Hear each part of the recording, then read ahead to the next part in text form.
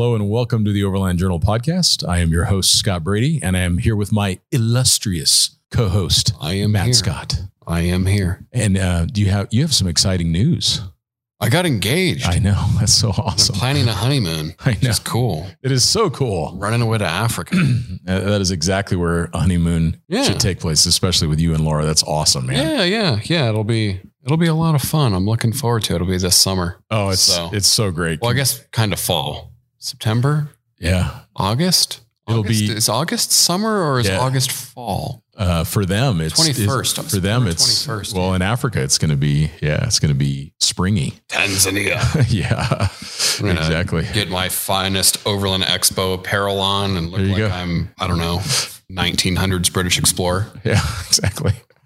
Walk around and I think I actually have photos of you in just such attire. In fact, I think you became an unwitting cover model for Overland Journal at one point. I remember that. I was forced to wear those horrible clothes. You were, and like an Enfield rifle and everything like that. That's exactly what happened. I didn't even know how to hold it. I know. Oh, that's so funny. Oh, those are great memories. That's all. Well, man, congratulations. Says the guy who's now wearing a Fieldcraft survival t-shirt. Pew, pew. Pew, pew. Yay. Well, those guys are awesome too. They're the real deal. This episode is supported in part by Red Ox Manufacturing. Since 1986, Red Ox Manufacturing has been handcrafting the toughest soft-sided travel luggage in the world. Founded and operated by second-generation United States veterans, Red Ox bags are backed by the industry's finest warranty, the No Bull lifetime warranty. You break it, we'll wonder how, but then we'll repair it or replace it, no questions asked. Designed and lovingly built with pride in Billings, Montana, using 99% American-sourced materials, Red Ox bags are unique and innovative and tough as tanks. So we're talking about the Ineos Grenadier, yes, which they had one in the United States recently, right? Still in prototype stage. Correct. And you flew out somewhere to the East Coast. I did. I went to Virginia. Oh, and they were just super gracious. So, yeah. I mean, we're obviously so enthusiastic about the idea of this car. When I saw that there was an opportunity for us to get hands on, sure. I literally stalked the Ineos PR team and was able to make it work. And they were so gracious and they were so excited to have us there. And I think that is the thing about Ineos that is the most interesting to me and to us as a podcast is the fact that this vehicle and automotive company is born out of one person's passion for overlanding and Land Rover Defenders. Yeah. So the fact that Sir Jim Radcliffe... Let's call him Jimmy.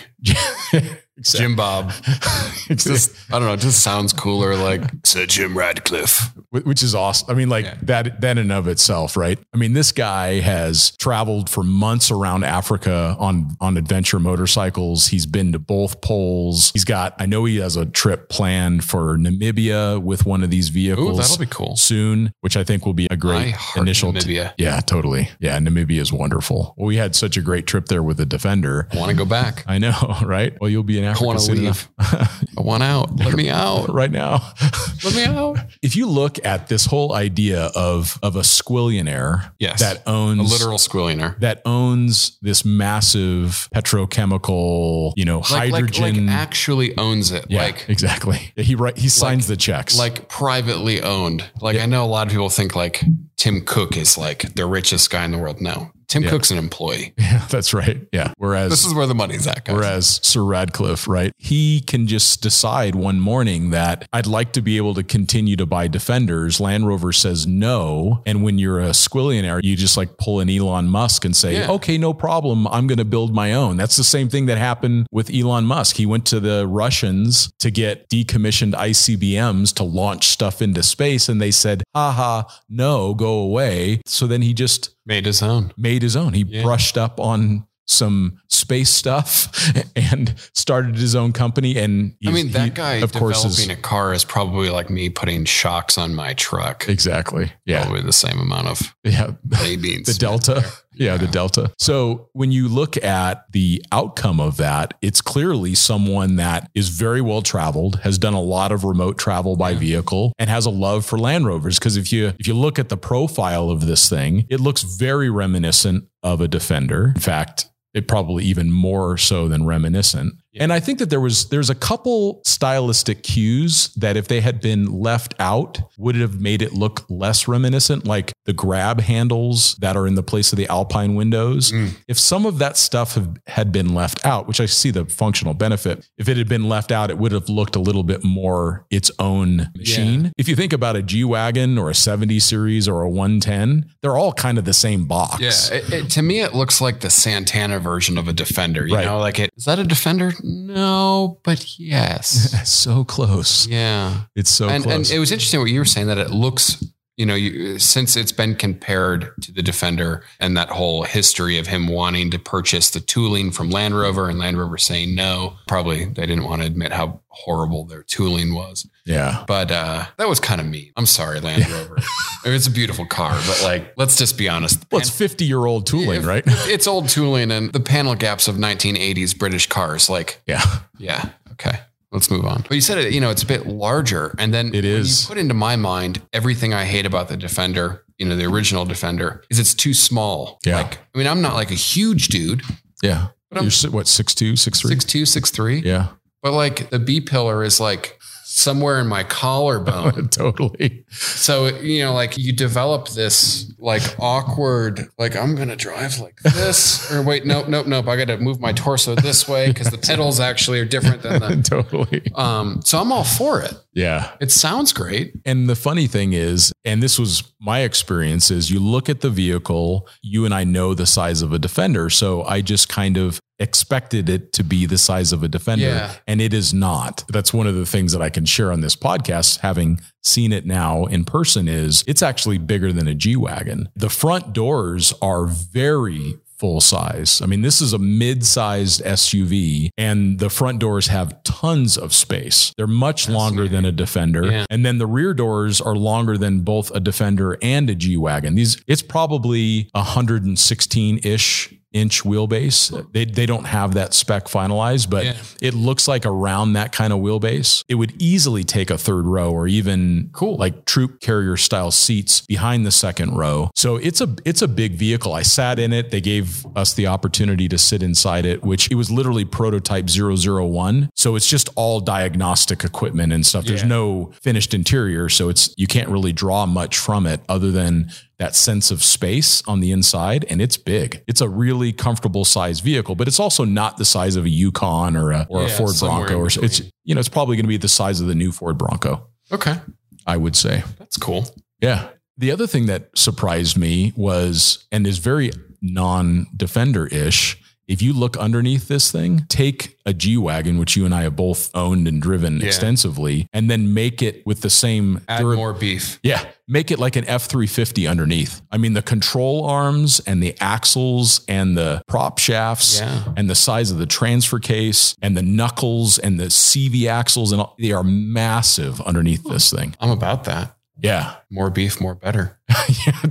And it's weight down low too, right? It's not in a bad spot. I mean, I know that their thing is really the NGOs, 8 organizations, that sort of thing, developing countries, developing worlds. And I think that's an interesting strategy to get production going, because if you went and said, oh, I want to have this in Europe, it seems like there's always moving goalposts as far as internal combustion vehicles and safety standards and stuff there. Like, it's difficult. Europe and then America, our emission stuff is really, really challenging, particularly for diesel. So, get the production going and go to Africa, go to Asia, go to the places that, because the 70 series the 70's got to be gone soon, right? Like I would sure think so, but it's the last option standing. Yeah. So the G-Wagon is gone, the 461, other than some very austere contracts that are being finalized. The Defender's gone, the J8 never really took off. So it's the Defender's still here. Yeah.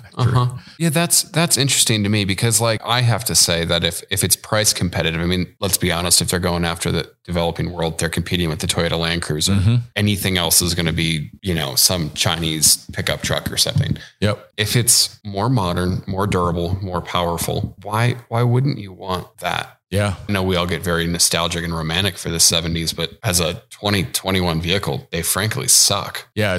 Their design standards they're just not consistent with what's been accomplished in the last couple decades. With the Grenadier, you're looking at a vehicle that has been designed by Steyr Pusch within the engineering partners within the last few years to be the ultimate representation of this kind of vehicle. So it's going to be who brought you the Pinzgauer. Yeah. And the G-Wagon and the Haflinger. Yeah. The Haflinger. Yeah, exactly. That's true. Hopefully this sells better than the Haflinger. And it's going to be made in France. I know there's a little bit of hubbub with it's supposed to be made in Wales. Yeah. And then they did the Brexit. Yes. I mean, at least that's what I'm going to attribute it to. It has to be a big influence to that. I mean, if you just, as a business, to start off under duress. There's only one reason that you would willingly decide to make a car in France. Sorry. Yeah, I don't know. I wonder if they're really good at that now. I wonder if they've become like the Detroit of Europe, maybe. I don't know. Every time I go there, they're on strike for something. Like that's true. I've tried to go to the top of the Eiffel Tower twice and they're striking.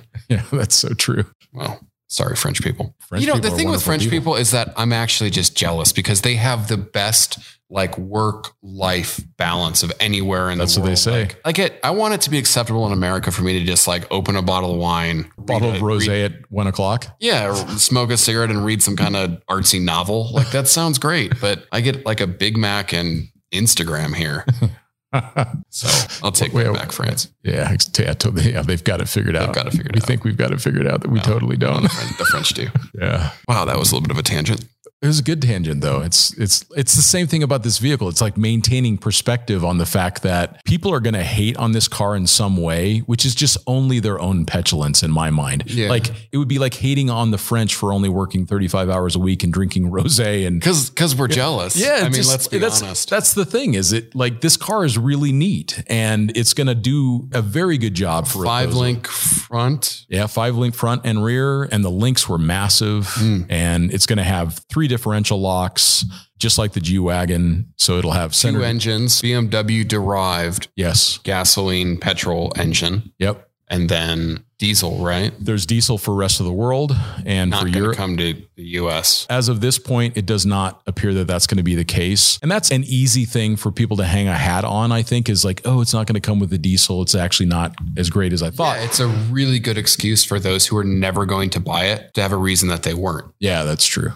Oh, it's not in a diesel. A modern gasoline with an 8-speed is just, these are great engine. It's a straight 6. I mean, we all loved our TJs with straight 6s and that 4-liter. Like nobody ever hated on those motors. Those were great motors. And now we've got a modern equivalent of that built by BMW to be a high performance, very fuel efficient gasoline motor with an 8-speed automatic. I think it's going to be a wonderful pairing. I love the 8-speed. They chose the ZF8HP. That thing is in everything from a BMW 1 Series to a Rolls-Royce Ghost or Phantom or whatever. I mean, it's super robust. It's beefy. I mean, that's the same transmission that's in the Gladiator. That's the same transmission. It's perfect. That's in a lot of stuff. Yeah, it's Hellcat. Perfect fit, I think. Yeah, very cool. The other thing that was surprising to me was Greg Clark, who is the senior VP for North America for Ineos. I had a chance to interview him. And if you keep listening to the podcast, you'll hear my interview with Greg here in a few minutes. But one of the things that he brought up several times is that they built this truck for customer number 1. And customer number 1 is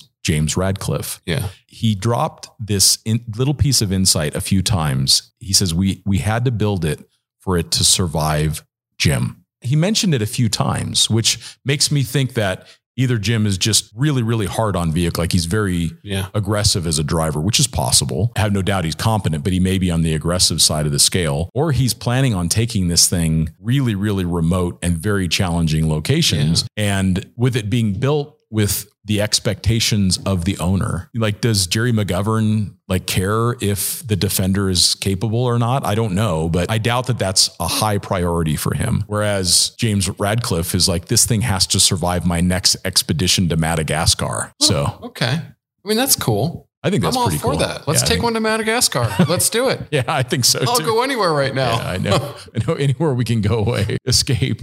Yeah, totally. Yeah, totally. Well, what do you think of it? I mean, what's your initial thoughts and impressions on the vehicle? It looks interesting. I think it is a romantic vehicle more so than anything for me. I see as the market for this from a business perspective has to be the NGOs, has to be maybe militaries, smaller militaries around the world. To think that it's going to be successful here, I don't know. In what world am I not just going to drive a pickup truck? Yeah. Right. Yeah. I've come to learn that. I learned that very late. If this would have come out, and this is just my personal opinion, if this would have been here 5-10 years ago, it would have had a lot of potential. But now, like, we live in the golden age of the 4-wheel drive, of the overland vehicle, whatever you want to, deem it. So it's harder for me to get excited about these new things, because what we have here is so great. We have the Bronco coming out, 392 Wrangler if you want it, or a diesel Wrangler, or a V6 Wrangler, or a hybrid Wrangler, or a small turbo diesel Wrangler, or small turbo Wrangler, or an electric Wrangler. Yeah, amazing.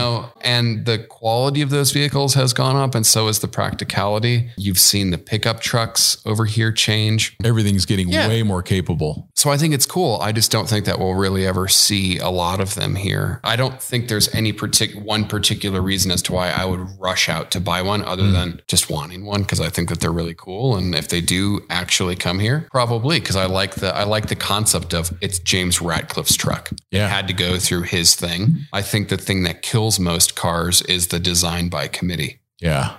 So it's kind of cool, like, to see that. I hope it actually comes here, I guess, is the thing. I don't want to file it with the Bollinger, with the Cybertruck, with the Rivian, with the Lordstown Motors, with the what was the one in Phoenix? Nikola. Yeah, Nikola's another one. Yeah, all of them. There are so many of these new companies that are popping up, and they have to get the hype up. Right? Yeah. We were just talking about this as like the new Ford Lightning, or the electric F-150, as I'm going to call it. Right. Sure.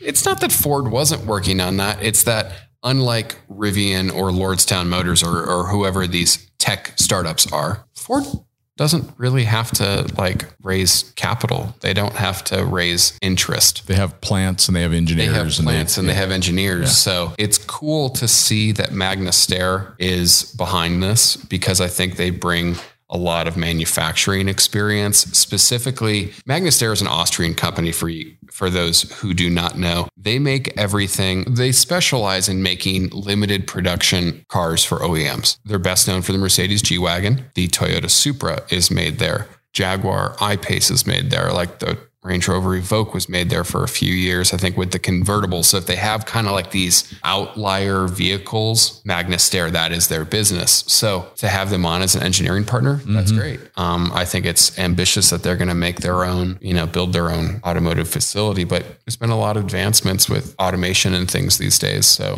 and they have actual money behind it, right? If this was like some guy with an idea that was trying to raise money, I would be like, I'll believe it when I see it. But it seems fairly committed. James Ratcliffe is behind this. Yeah, it's probably going to happen, and I wish him the best. Like I want to see these things running around. I mean, I think that these things would do fantastic in Australia. I think that they do fantastic in Africa. I think emerging world, where a lot of the cars that I just mentioned for our use in the US, they still are a little bit too complicated for some places. Sure. And then they're working on a hydrogen one, which I think is cool. Very interesting. As opposed to electric, they're going to go, which they have hydrogen divisions within Ineos. So it is something that's very much within their wheelhouse and expertise. Maybe that's what they're putting into Lewis Hamilton's engine. They're a big sponsor of the Mercedes F1 team. I have a slightly different view on this vehicle. If they can make it desirable, if they can make it like a G-Wagon, where maybe they partner with like Aston Martin, or maybe they partner with Bentley, and you go at the Bentley dealership is all of these beautiful Bentley cars. Yeah. And at the same dealership is the test track, the really technical, and it just appeals to this person, the same person who still buys a Rolex or an Omega. Yeah. They are a fly fisherman. They like these things that feel or look analog, even if they're not, and that they signal about who they are. And if they can nail that, if they can get the marketing right and they can get the messaging right, which means don't try to make it popular, have explorers drive around the world and use this thing and make it desirable, not popular, desirable. And if they can pull that off, it is something that this guy gets it and his buddy wants to get one that's a little nicer. And then his buddy if you can build that into this desirability, this signaling that I'm an adventurer, I drive a Grenadier, then they're going to do fine. They're going to crush it. But if that doesn't happen, it's going to be tough. I still think their biggest market's going to be the NGOs. Yeah. There's just so many luxury SUVs on the market these days, but that's like my opinion, man. Well, and the thing is we really don't know. Yeah. The one thing that we do know that's very positive is exactly what you said. This is a well-funded endeavor. It is being launched by a company that has a lot of success, an owner that is fully committed to seeing that this doesn't thing come have to life. Answer like the board may be his cat and his dog. It's a privately owned company. Right. Yeah. Exactly. He just decides this is what I want to do today. And he does it, and he's passionate about it. You can see that he loves it. He loves the whole concept. It looks great. It looks like, I know Land Rover said they couldn't, amongst many reasons, they couldn't build a Defender because of crash test ratings and pedestrian safety. And geez, there's this, and then it's amazing Bronco, and then there's it's amazing Grenadier, and yeah, thanks, Matt, for all of those thoughts on the Ineos. I think that it is such an exciting new vehicle. And for this next portion of the podcast, we're going to actually shift back to my time in Virginia with the vehicle. And we're going to look at an interview that I did with Greg Clark, who is the VP of North America for the Ineos Automotive Group. So this is going to be an exciting little discussion with him where we'll learn a little bit more about the philosophy of the company and what we should expect coming next. I am out here with Greg Clark, who is managing the operations here in the United States for the import of the Ineos Grenadier, which is an extremely exciting model for us that choose to travel backcountry by vehicle. The whole idea of overlanding is to explore the world, and there is no doubt in my mind that this vehicle has been designed for just that purpose. Greg, thank you so much for bringing this prototype 001 to us here in the United States. It's a pleasure. Thank you for coming. And thanks for your enthusiasm about it so far. Yes, we are genuinely enthusiastic about this vehicle because it looks like a homologation of all of the greats that have come before this day and the things that really worked with certain models and then have since sunset with the modern age. So it's just really exciting to see body on frame, solid axles, 3 locking differentials, coil-sprung suspension, a high-quality, reliable drivetrain. One of the questions that I had is, Sir Radcliffe, he definitely has a lot of passion behind this project. Can you speak a little bit about him as a traveler and his passion for backcountry and overland travel? I think that might set the stage for those listening. I think it's quite well publicized what our sponsor and founder, and actually, our number one customer.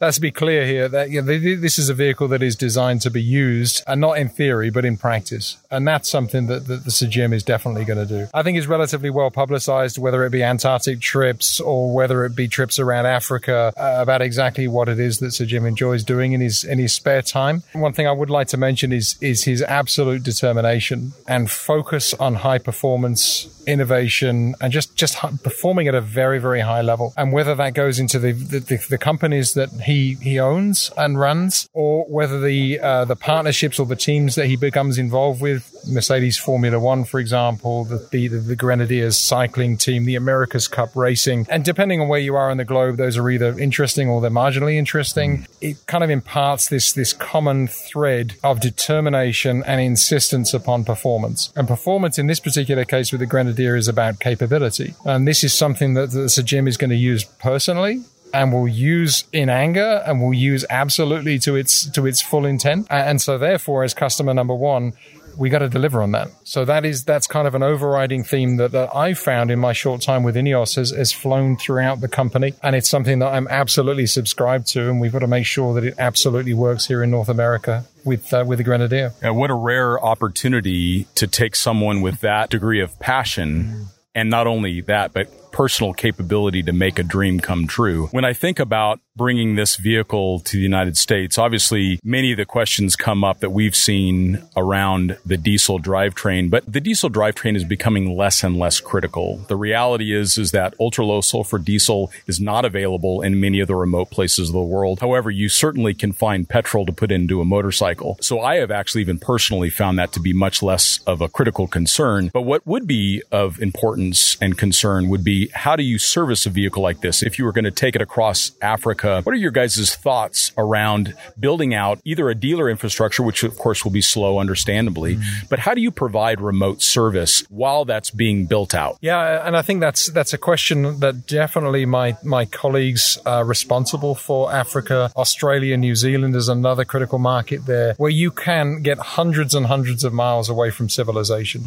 Not necessarily the case here in most parts of the US, but still a consideration. So in terms of servicing, well, let me start by saying selling the vehicle. And I mentioned earlier on, we're going to establish a network of dealerships and effectively working with partners that share our same values, that understand this product and understand the customer. Selling it is almost the easy part. You can take somebody's money and you can actually deliver the vehicle. It's actually maintaining, supporting, and nurturing that ownership experience over the course of time. So whether you're in North America, whether you're in Sub-Saharan Africa, whether you're in Australia, we're looking first and foremost for the right partners to work with in terms of the sales and service process. And then definitely, you know that there are people who are either going to use the vehicle or live with the vehicle some distance away from where they've purchased it.